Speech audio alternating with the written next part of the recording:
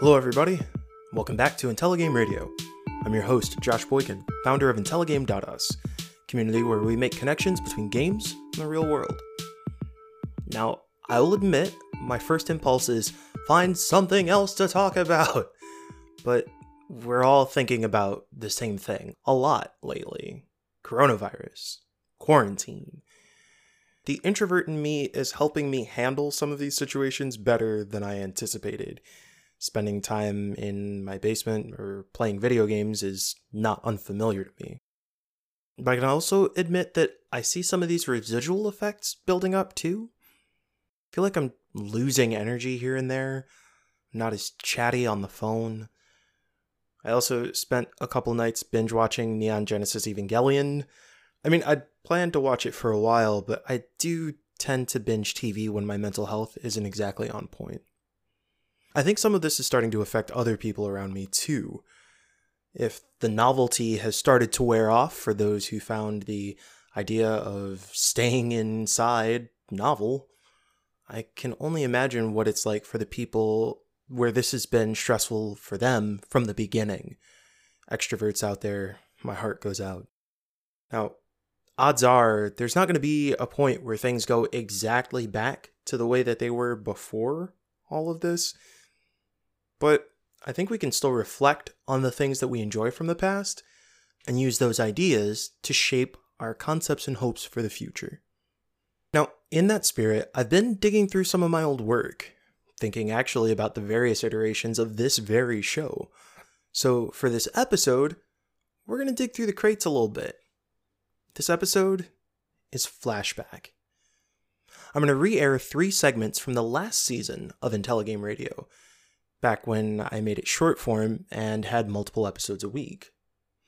The first piece is going to be about setting intention, and the ways that creating a specific mindset can help you feel more successful in what you're trying to accomplish in both the short and long run. Second is about the power of platform, the ways that we need to recognize the influence that we have on the people around us, and the ways that we can use that influence for the benefit of everyone. Third, we're going to learn about small community, seeing some of the ways that focused communities can create ripple effects that result in big changes through the whole system. I will then go ahead and wrap us up with a game recommendation as Jenny is off this week. Anyway, as usual, if you have questions, comments, or suggestions, shoot them over to me at josh@intelligame.us. Again, that's josh@intelligame.us. Thank you so much for joining. Let's go ahead and get started.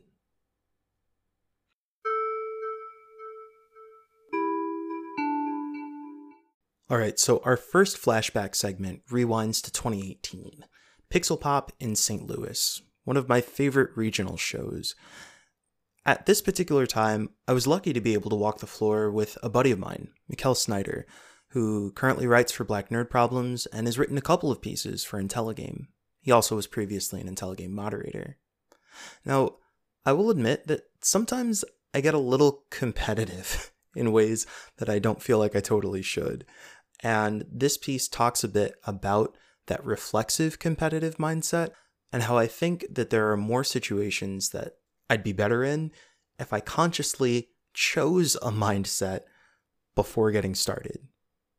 Now, as a precursor to all 3 of these pieces, IntelliGame Radio A used to be a little bit more off the cuff, and B, in many cases, was recorded on a smartphone. So you're going to hear some varying audio quality from segment to segment, but I have done what I can to polish these pieces up a little bit. I hope you appreciate the slightly improved audio quality. Games provide us tons of different opportunities to interact with the world around us. Perhaps we want to play something competitively or cooperatively with a friend. Perhaps we want to dive into a story in an RPG. Perhaps we want to learn about somebody else's experience in an alt game. There are so many different types of experiences that we can extract from this broad category of what we consider games. And even within the same game, there can be different experiences that we take from those too. If we're playing Overwatch, are we using this multiplayer shooter as an opportunity to just kind of cool down at the end of a long day? Or as a way to chat with friends who we might not get to chat with as often. Or maybe we're playing because we want to become professional or competitive, and we need to train. All of these different situations can apply to the exact same game. This is why it's important to be able to set intention for your time. Here on IntelliGame Radio, I've talked at least a couple of times about the idea of setting goals, concrete objectives that you want to reach during your gameplay sessions, like getting a certain number of levels, spending a certain amount of time in game. It's helpful because it can steer your actions to be a little more efficient and also let you know perhaps when it's time to stop. But I also think that there's a benefit to something a little bit more abstract, and that's setting intention for a session. I've been particularly thinking about this after a gameplay session at Pixel Pop with Mikkel Snyder, whose name you may recognize from here on IntelliGame. He wrote a piece on Destiny, but also from Black Nerd Problems, where he writes over there in handling comic reviews. We played a game called Sententable, which is an experimental project by Amanda Throws Rocks. You can learn more about it at buttonsr.cool. This was a 2D fighter where 100 buttons were involved. This table had 100 arcade-style buttons split down the middle into 50 buttons apiece per player. And it's a typical 2D fighter, so your goal is to knock out your opponent, but every round, each of those 50 buttons is randomized. And they're not just attacks or blocks. They also would do interesting on-screen effects like create a sort of honeycomb effect on the screen or make it look like broken glass. Considering you have 50 randomized buttons every round, it's kind of hard to come up with a strategy. Mikkel took the approach of just randomly hitting buttons to see what happens. I, on the other hand, was trying to come up with a system, smack some buttons until I thought I could find something consistent, and then be able to repeat that consistency. Now, my strategy didn't work out as well as I would have hoped. But where I think that setting an intention before playing the game would have been beneficial is that maybe I would have tweaked my strategy a bit. After the first couple rounds, he won one, and I won one. There was a little bit of smack talking that I think I perhaps took a little too personally. So I committed to this idea of being able to find this successful strategy of analysis. And in the meantime, Mikkel just smashed a bunch of buttons. Regardless of whether or not he won, which he did, to me, the experience of losing in this manner was really frustrating, and I carried some of that anger with me after I'd left the game. If I had set an intention before playing the game, if I'd had a general sense of, I'm just playing this game for the experience of learning about this interesting 100-button experiment, perhaps I would have lost a match and just been like, okay, I'm going to change my strategy. And I would have just randomly hit buttons too. Regardless of whether I had won or lost, I might have had a better time. But instead of setting my own intention, my anger and my need to be right set my intention for me. Amanda ended up saying later on that they found that, well, an 8-year-old jumping on the table tends to beat adults, which means that the randomness strategy is likely the most effective. The randomness strategy also seems to kind of just buy into the experience that perhaps Sententable is meant to provide. It's not about being some sort of highly analytical player who can beat somebody all the time, but is just about providing an interesting experimental experience. I believe there are other games that Amanda has tried to put on this table as well, though I don't know a lot about those. I find that particularly when I'm on show floors, this idea of setting an intention is really helpful. At Game Devs of Color Expo, I specifically intended this year to play as many games as possible and just experience the atmosphere. Whereas last year I listened to a lot of talks, this year I knew if I set this idea at the beginning, I'm here to play games and to meet these creators, It'll help me to not feel so guilty about not sitting in the room listening to talks. Those are really beneficial, really informative sessions. But I'm only one person and can only be in so many places. The same thing applies when I'm playing games. When I'm playing casual games on my phone as an opportunity to cool down from the day or transition from one thing to another by setting that specific intention of I'm playing this game to cool down, as opposed to I'm just randomly opening this game because it's a reflexive habit. It really makes it easier for me to close the game when I've satisfied whatever that drive is.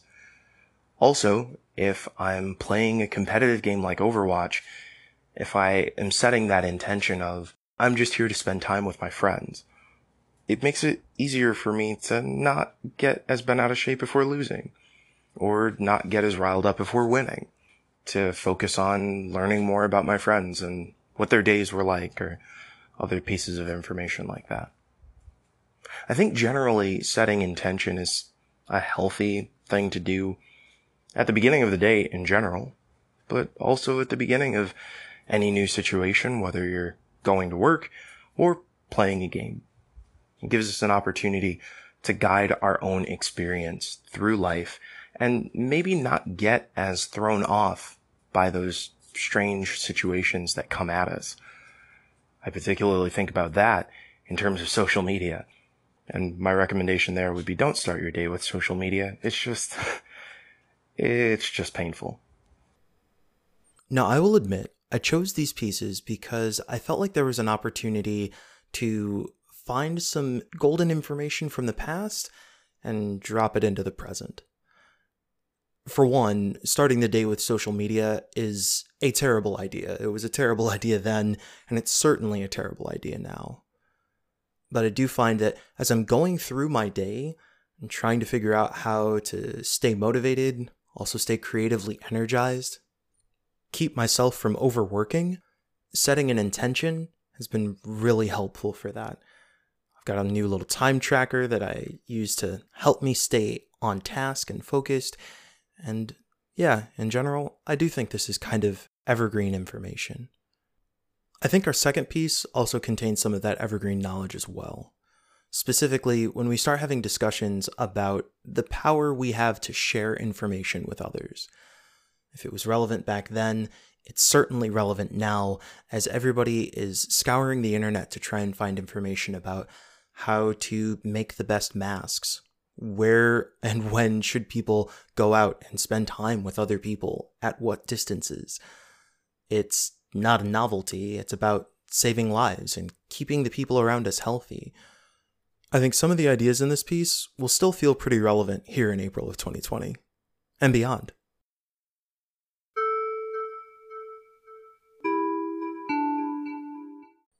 Our second piece deals with the power of platform. Though we typically have these discussions in regards to large-scale platform holders like Facebook or Twitter, it turns out we all have our own individual platforms. And the ways that we use our platform when we share content with the people that we care about is critically important. This is particularly relevant in the current moment. We as a human race have dealt with pandemics in the past, but never before, at least in recorded history, have we had the opportunity to share information with people all around the globe with the touch of a button.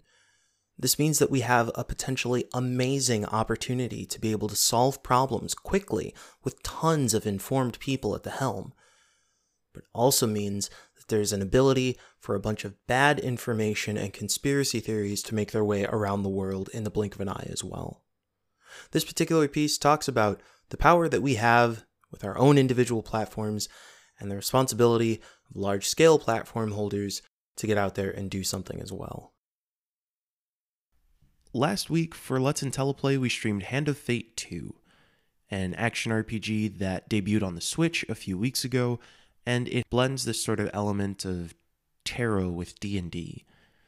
As we were exploring some of the storytelling mechanics, IntelliGame contributor Jenny Wyndham was in the stream and was talking about how her husband had played the game when it originally came out a few months ago for the PC, and that he completely loved it. After we talked about the ability to play the game portably, Jenny decided that she was going to buy the game on Switch, even though she technically already owned the game. Similarly, on Friday during IG Food Friday, when I was playing Battle Chef Brigade, there were people who said, "Oh, I had never seen this game before. This looks really interesting. I think I'm going to pick it up." Now, whether or not those discussions turned into actual purchases, I'm not sure. And there's still a lot of discussion in the market about whether streaming and Let's Play videos have a positive or negative impact on a game's sales. Anecdotally, I feel like watching a game on stream has encouraged me to purchase a game multiple times, and I can't imagine I'm the only person who does that. But what we have to consider in this case is that our platform, our ability to share information and content with other people, can influence their decisions. Yesterday, I watched a friend of mine play Overwatch, and suddenly I felt like I wanted to at least update my copy of Overwatch, just in case I wanted to play it. And those of you who know me know that I'm not the world's biggest fan of Overwatch. But seeing my friends having fun, seeing my friends play this game together, it made me naturally think maybe I could spend some time with it. Though gamers may have a reputation for being isolationist or antisocial, online in particular, we create a community. And being part of a community means that we influence the actions of others, and our actions are also influenced by others. This is one of the inherent powers and dangers of what was deemed Web 2.0 years ago. The idea that it wouldn't just be people who had made their way through gatekeepers who could create content on the internet. It could be anyone who could leave comments, who could share their opinions, who could create blogs. As our world blew up with a ton of different opinions from a ton of different people, we learned and we grew, but we also took on some really bad habits as well. Recently in the news, we've had a lot of discussion about deplatforming folks who are voices for hate, people who use their platforms to spread what is now commonly called misinformation, but what used to be commonly called lies. The inherent vulnerability in our system, or the inherent vulnerability in human communication as a whole, is that once a message reaches your senses, you can't do anything to stop receiving that message aside from removing it from your senses. If somebody puts a sign in front of you and you see it, you can't just choose to not read it. If somebody is yelling around you, you can't choose to not hear that message. Similarly, in social media, when somebody hits the share button and the algorithm of your platform of choice decides to put that information in front of you, if you haven't gone through and created the blocks, the conditions, the whatever necessary to prevent that information from coming to you, you will consume it. Now, naturally, you have the opportunity to, quote unquote, do your research, to look around and figure out, well, did this game really deserve the scathing review that this person gave it? Did this particular YouTuber or Twitch streamer really say something that's scandalous? But in the process of having this discussion, whether or not things turn out to be one way or the other, even just providing that discussion room to breathe gives it power. This is a discussion that I had in an earlier episode of IntelliGame Radio called Shining Light or Fanning Flame, trying to figure out whether or not having a discussion about a particular topic and the manners in which we were having that discussion was trying to spotlight a particular issue in the hopes of drawing attention to it, or if we're fanning the flame, are we actually creating a space in which whatever that situation is grows? As we deal with the ever-increasing spread of what is colloquially termed fake news, we have to understand that the things that we say have power right when we say them, regardless of whether or not that thing turns out to be true.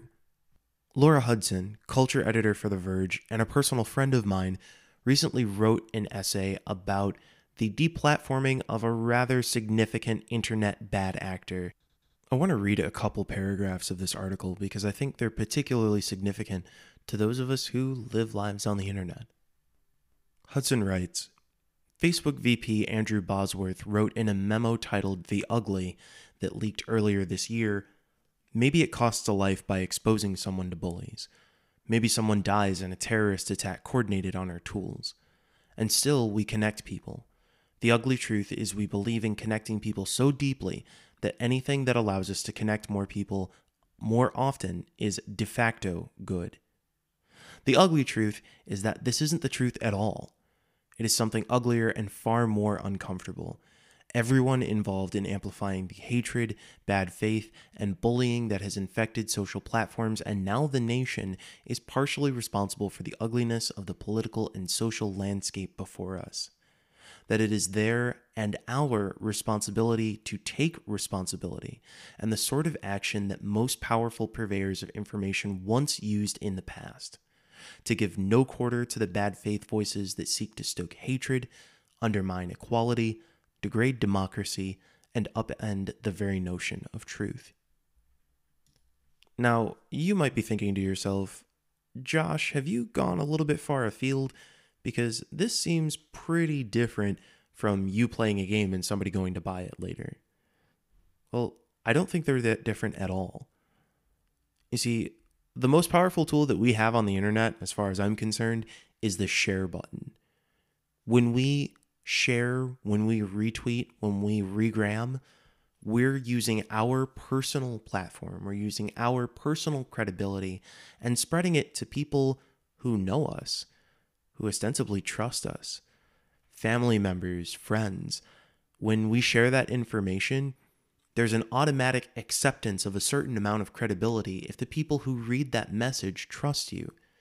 They may be much more likely to take action based on that information you've shared, regardless of how much you actually know about that experience. This is something that even I, as somebody who has created on the internet and been in these online spaces for a long time, still feel like I've underestimated and been shown I've underestimated on multiple occasions. Imagine that your brain has some guards staffed at the front door, and those guards have to process all the information that comes at the front door, and then they get to determine whether or not that information can get let in. Well, your brain guards are more likely to let in the folks that they know and trust, regardless of what they might be bringing in. And your brain guards are also more likely to shut out people that they don't know or distrust or have been conditioned to distrust, regardless of what they are bringing in. Also, I think the brain guards get a little tired after they've been doing guard duty for 2 or 3 or 4 or 20 shifts, and sometimes things just slip through the cracks. The brain guards it's still a job, right? What we have to understand in the end is that we are part of a community on the internet, that we are both creators and consumers, whether we're members of chat or video creators or people who just lurk and hit the share button on our social media platform of choice. What we do affects the people who are connected to us. When addressing what I would term the villains of the internet, as Laura said in her article, the bad faith voices that seek to stoke hatred, undermine equality, degrade democracy, and upend the very notion of truth, I think it's helpful to go back to Hudson's article to read the next paragraph on the recommendation of what to do about those situations. This paragraph is following up on the subject of the overall article, which is the removal of Alex Jones, a right-wing propagandist on the internet, from multiple social media platforms, and his, at the time, lack of removal from Twitter. While many, including Dorsey, that is Jack Dorsey, CEO of Twitter, seem to fear that striking Jones down from media platforms will only make him more powerful, media manipulation research lead Joan Donovan at the Research Institute Data and Society tells The Verge that throughout her work she has observed the opposite. Once you remove the biggest megaphones from bad actors, their power diminishes and their ability to attract larger audiences and sow disinformation decreases. Instead of promoting no-holds-barred speech, he might instead embrace the principle suggested by Boyd and Donovan in their case for quarantining extremist ideas. All Americans have the right to speak their minds, but not every person deserves to have their opinions amplified, particularly when their goals are to sow violence, hatred, and chaos. But there is a flip side to this as well, and that's what we do when we see sources of positivity, of light, of good energy, of the opportunity to try and make positive differences. And that is where we use our platform, where we hit those share buttons, where we tell our friends and our family and whoever about these things.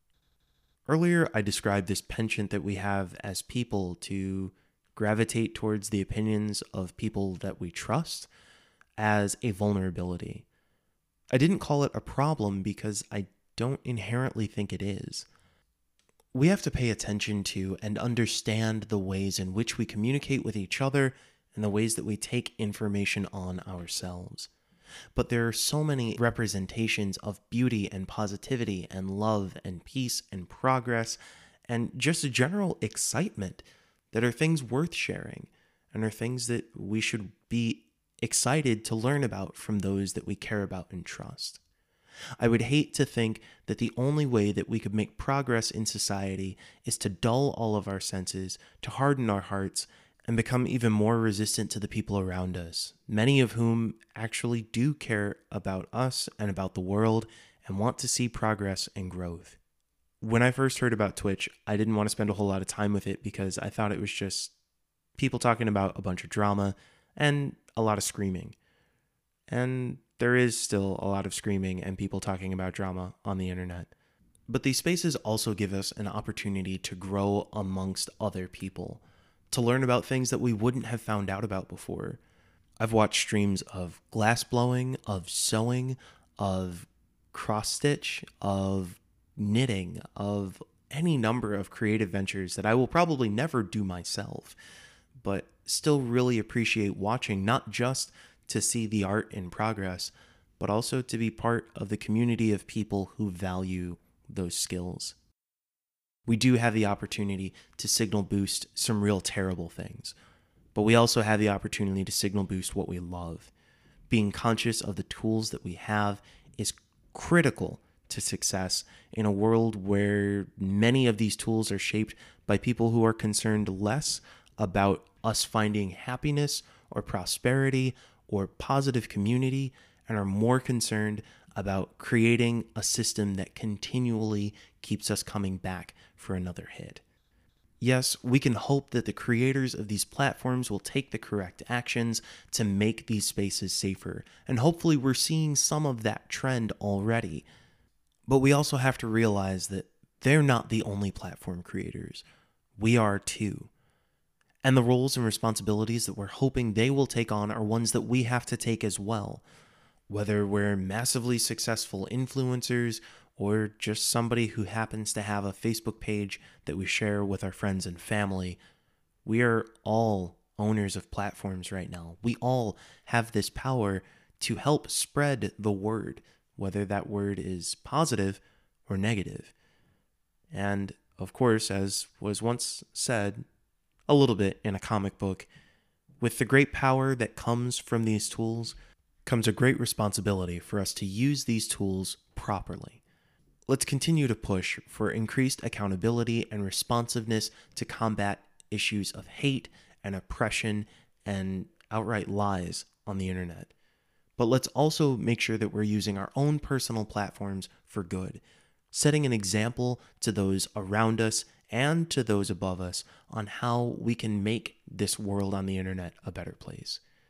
And let's also share some really great games too. It's interesting thinking about the ways things have changed since that piece. For one, Laura Hudson doesn't work at The Verge anymore. She's currently working in TV and video games. But I think particularly about Alex Jones and how it really does seem like he has less power since he has less platform. For all the hemming and hawing that was taking place at the time, it does seem that actually removing that opportunity to spread bad information does have some significant results. And I can't really knock that.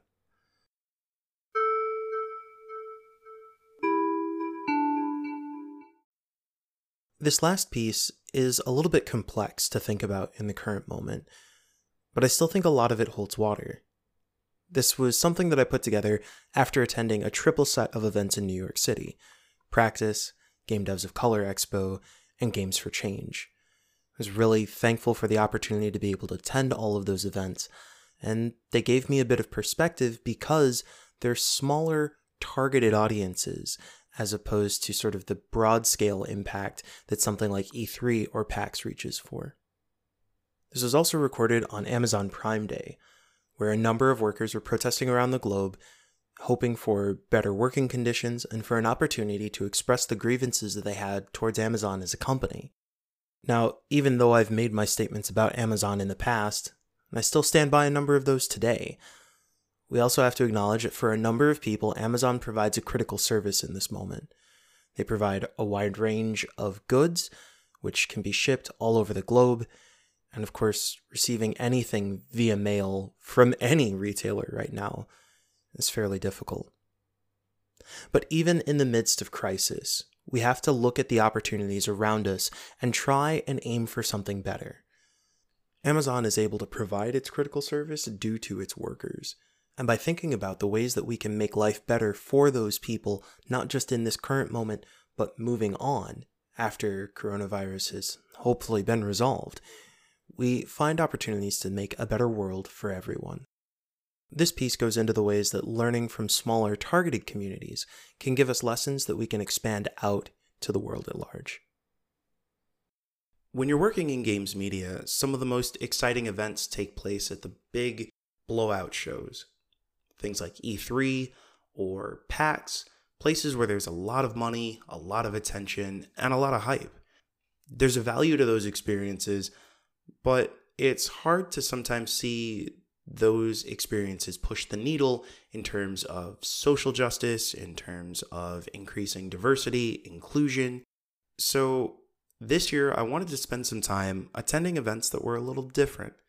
And I found that attending things like Practice, or Games for Change, or Game Devs of Color Expo in particular, gave me this opportunity to see how to start making some of those real tangible changes in the space that I love. This is a topic that's been on my mind for quite a while. A couple months ago, I gave a talk at the Oregon Game Studies Conference at the University of Oregon, and I spoke to the ways that I felt that small communities could enact change. And I think that's particularly important because it may be difficult for us to see large companies enact the change that we want. When you're a whale, you get to set the tone. For instance, look at Amazon Prime Day, which is today. You might know this if you've already loaded up your cart and whatnot. The entire industry is shifting around Prime Day, with multiple locations having what they're calling Black Friday in July events, which never happened before. Black Friday was in November, and I think it still is. But retailers know that people are going to be out looking for deals on Prime Day, and if they can get in on that sale action, they're going to go ahead and do so. One of the things you may not have known about is that there's a large multinational protest taking place right now, as multiple Amazon workers are on strike to try and raise the quality of their working conditions. In solidarity, many folks on the internet have called for a boycott of Amazon services and products. Not just Amazon.com, not just Prime Day, but also places like Whole Foods and even Twitch, which is owned by Amazon. They're asking that for at least today, people make a change to be able to make their voices heard. And this is one of the powers that we frequently have as individuals who don't have access to large amounts of money, or political influence, or corporate power. Of course, whether or not any of this will actually result in tangible changes from Amazon or any of the companies that work under Amazon is to be determined. But one would hope that by having small groups strike out and say these are the ways that we will affect change, it would make a difference. Let's go ahead and apply this to the game shows that I've attended over the past few weeks. Practice, Games for Change, and Game Devs of Color Expo are all smaller communities than what you'd see at E3 or PAX, and yet they're able to take their own tone on what they want to focus on, who they want to bring into the fold, and also set ground rules about what is acceptable conduct in those spaces. When people go into these smaller, curated spaces, they have an opportunity to refine the ideas that they want to take back into the larger overall game space. When you attend practice and learn about the experiences that other game designers have had creating their games, encountering struggles with narrative difficulty, then those experiences inform you when you create your large-scale game that may make its way onto an E3 stage one day. When you go to Games for Change and you have an opportunity to learn from and meet other people who are doing wildly different things in the game space, working on topics of neurodiversity or creating new peripherals so that people without limbs can still play games, those also inform your experience. When you go to Game Devs of Color Expo and you see an entire space that is centered around people of color, that gives people of color an opportunity to be platformed and speak for themselves, and also an entire range and gamut of different games, socially active, aware games to just plain fun games. It changes your perspective of what it means to be a person of color in the space. All of these situations are powerful, and all of these situations are important, but to be able to learn from those experiences, we have to pay attention to them. And I'm lucky in that I was able to physically attend these places. But for folks out there who don't know that they're taking place, for folks out there who don't have the ability to learn from those experiences, it becomes that much harder to even realize that there might be ways to change our actions, our conduct, and to improve our space.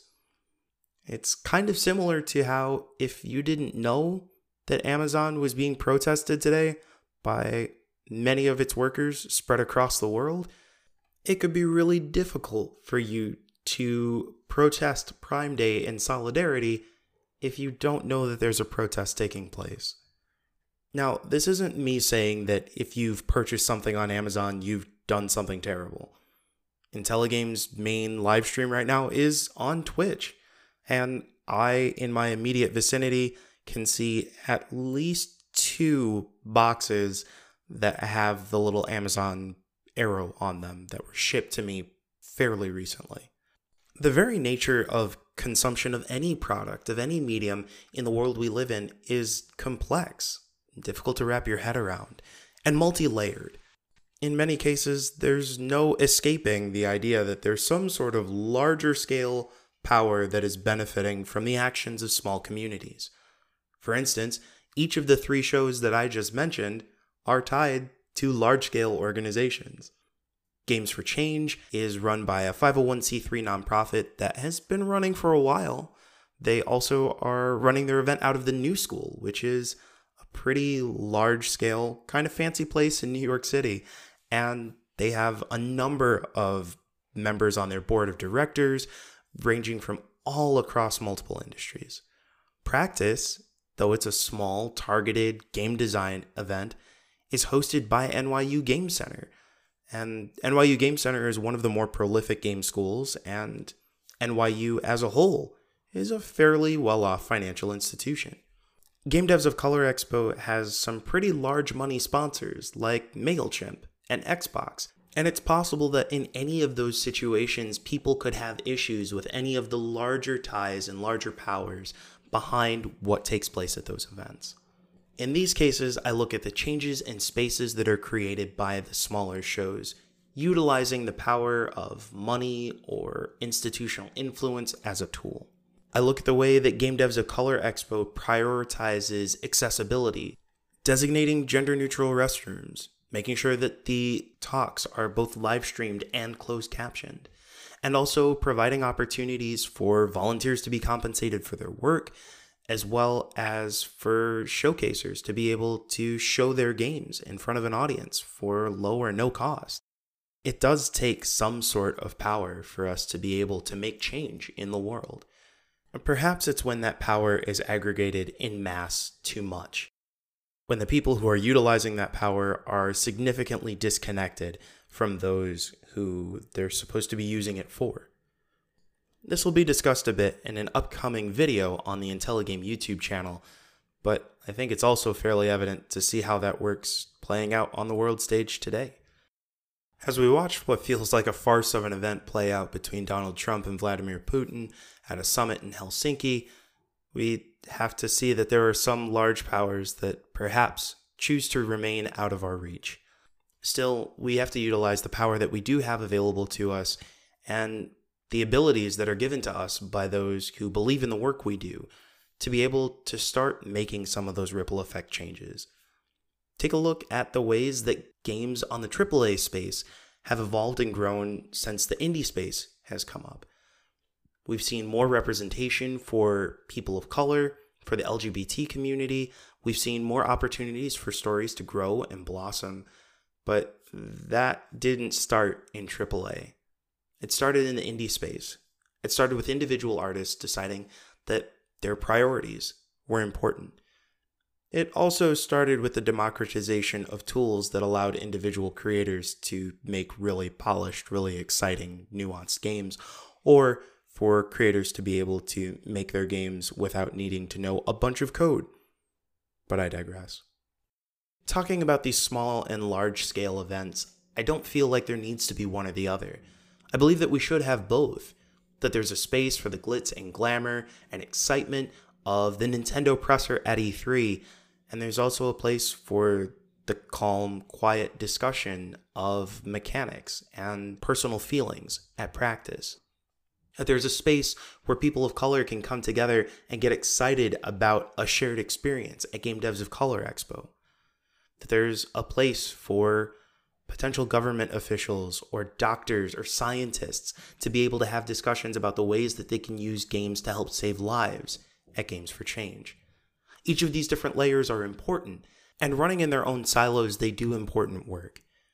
But I believe that if we can find more ways to have our experiences inform each other, to have some of these smaller targeted conferences where people are experimenting and taking risks and listening to each other, if we can have those experiences inform up the chain, then we all stand to benefit. And hopefully we can speak truth to some of these larger sites of power. Again, I don't know what impact these strikes and boycotts of Prime Day will have, but I know that I personally own a lot of Twitch gear. Shirts, hoodies that have a Twitch logo on it, and I really want to be proud of wearing that logo. Just a few days ago, I ran into somebody at the airport who I would have never talked to if we weren't both wearing the same Twitch hoodie.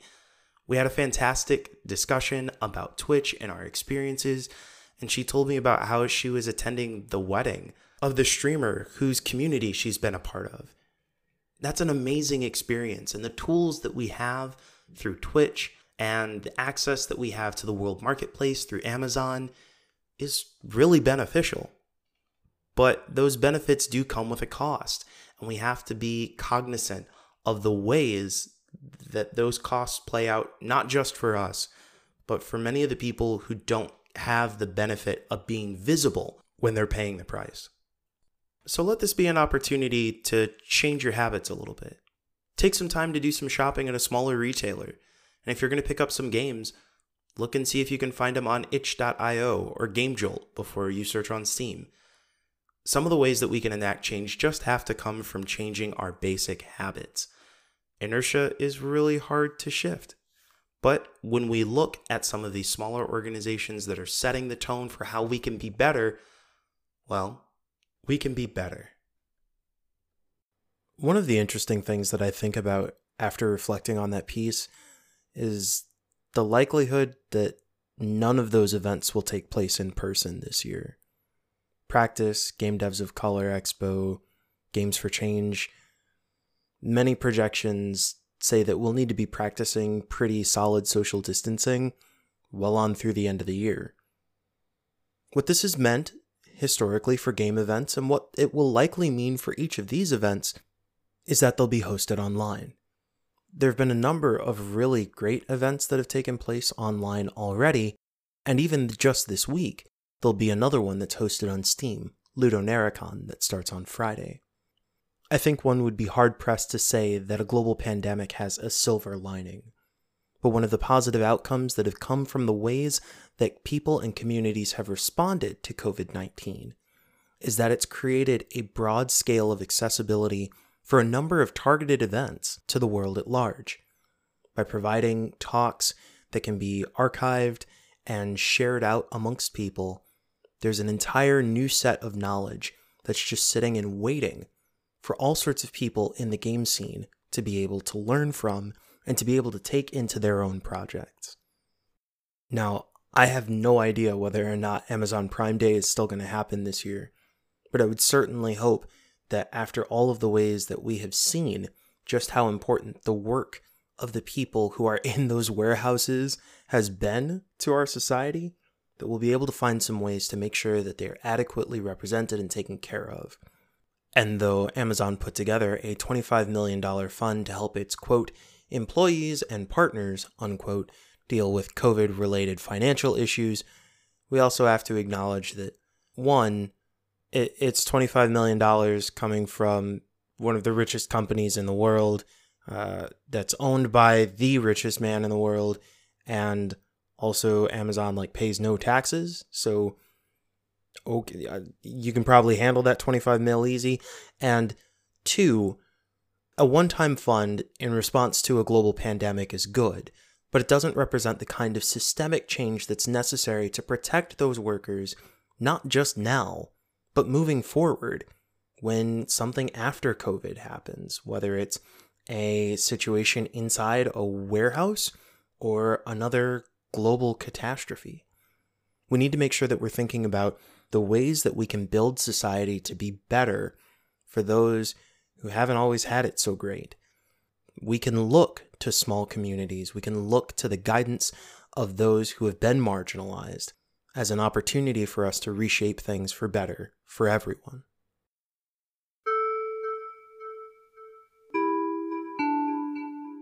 Well, folks, since Jenny's off this week, it looks like you're stuck with me for our game recommendation. Even though the quarantine has given many of us time for pause and reflection, it's also hard not to think about the future right now. Society seems primed to change in serious ways here in the US, fueled by issues like massive unemployment and what will soon be even more significant amounts of medical-related debt. It's made me think of a game that we've streamed multiple times for IntelliGame. Perhaps on the grand scale, this is a story about societal disruption, about corporations and governments and the ways that unchecked power can create significant consequences. But on the small scale, and truly at the game's core, Tacoma is a game about us, the people who exist being pushed and pulled by these large-scale influences, and the ways that we move forward even in a world seemingly set against our success. In Tacoma, developed by Fulbright Studio, you play as Amagioti Ferrier, or Amy for short, as she explores the abandoned space station Tacoma. Set in the year 2088, capitalism has taken to the stars as megacorporations shape the world with powers rivaling national governments. Tacoma is owned by one such company, the Venturis Corporation, an entity trying to create space-based vacation homes. As you search the station to download the onboard AI left behind, you also find the recordings of the events that took place on the ship prior to its abandonment. The 6 crew members come from different backgrounds, are connected to each other in various ways, but are all in danger after a meteor hits the station, destroying their communications module and leaving them with just over 2 days' worth of air. As you play the game, you move about the station, watching recordings of each of the crew members and Odin, the ship's AI, in augmented reality. Hologram versions of the crew move around parts of the station, working, talking with each other, and eventually trying to develop an escape plan. Like a movie, you're able to rewind, pause, and fast forward these recordings, which allows you to move between different rooms and hear the varied conversations from different groups of people. But even if the escape plans might be the main driver of the plot, the human connections are what compelled me to keep pushing forward in the game. Life feels a bit like that for me right now, too. I sometimes find it hard not to be overwhelmed by the sheer size of the daily conflicts going on around us. I watch the news, read Twitter, and hear about the ways that various governmental and business forces make the decisions that will affect me and my loved ones far more than the legislators who are involved in the brawling. In the face of seemingly overwhelming odds, it might be tempting to lose hope, to just sit back and wait for something to happen. But in Tacoma, the crew bands together because they're motivated by the love they have for each other. They know that even if there's a big bad system out there doing damage, they have people right in front of them that they can make a difference for right now, and that gives them the motivation to push forward. Amidst the tragedies and nonsense of the current moment, I've seen so many people spring into action to help those around them.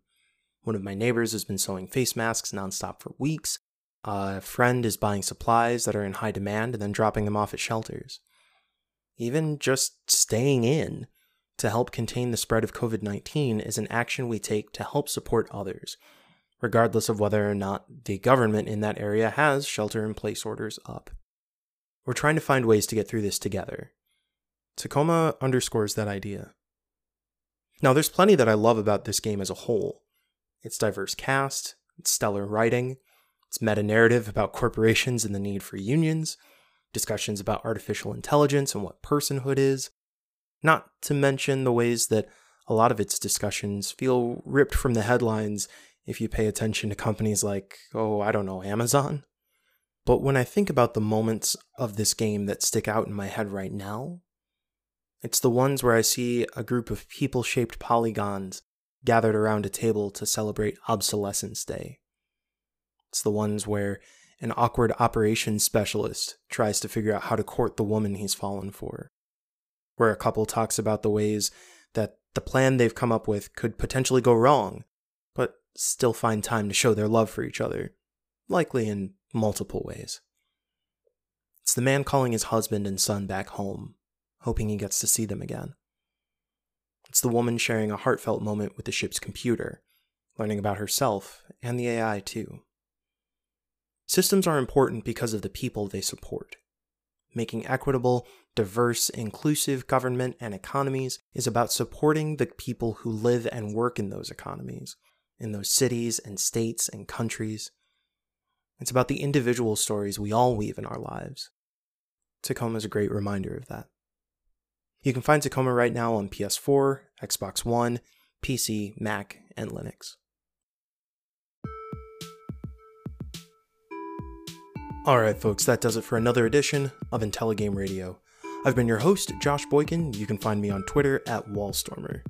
Keep an eye out for more IntelliGame content by swinging over to the homepage, intelligame.us. Or you can find us on social media, Twitter, Facebook, and Instagram at IntelliGameUs. If you want to support the efforts that IntelliGame is putting together through live streams and podcasts and all those different kinds of things, consider becoming a patron on Patreon. You can sign up for as little as $1 a month and help keep all of this work going. Currently, we're donating our Patreon funds to charity, splitting them between City Meals on Wheels in New York City and an effort to get personal protective equipment for providers in Seattle. For more information about that, or to help donate, you can go to patreon.com/IntelliGameUs. That's patreon.com/IntelliGameUs. Now, keep an eye out on this feed. On Friday, you're going to see a special bonus episode featuring a sort of breakdown of what we've been playing with me and Jenny. And then also keep an eye out on our other feed, IntelliGame Club, where we will have our roundtable discussion of Half. You can subscribe to those discussions by going to intgm.us/club or by searching for IntelliGame Club wherever you get your podcasts. Thanks so much for your time, everyone. Until next time, keep IntelliGaming.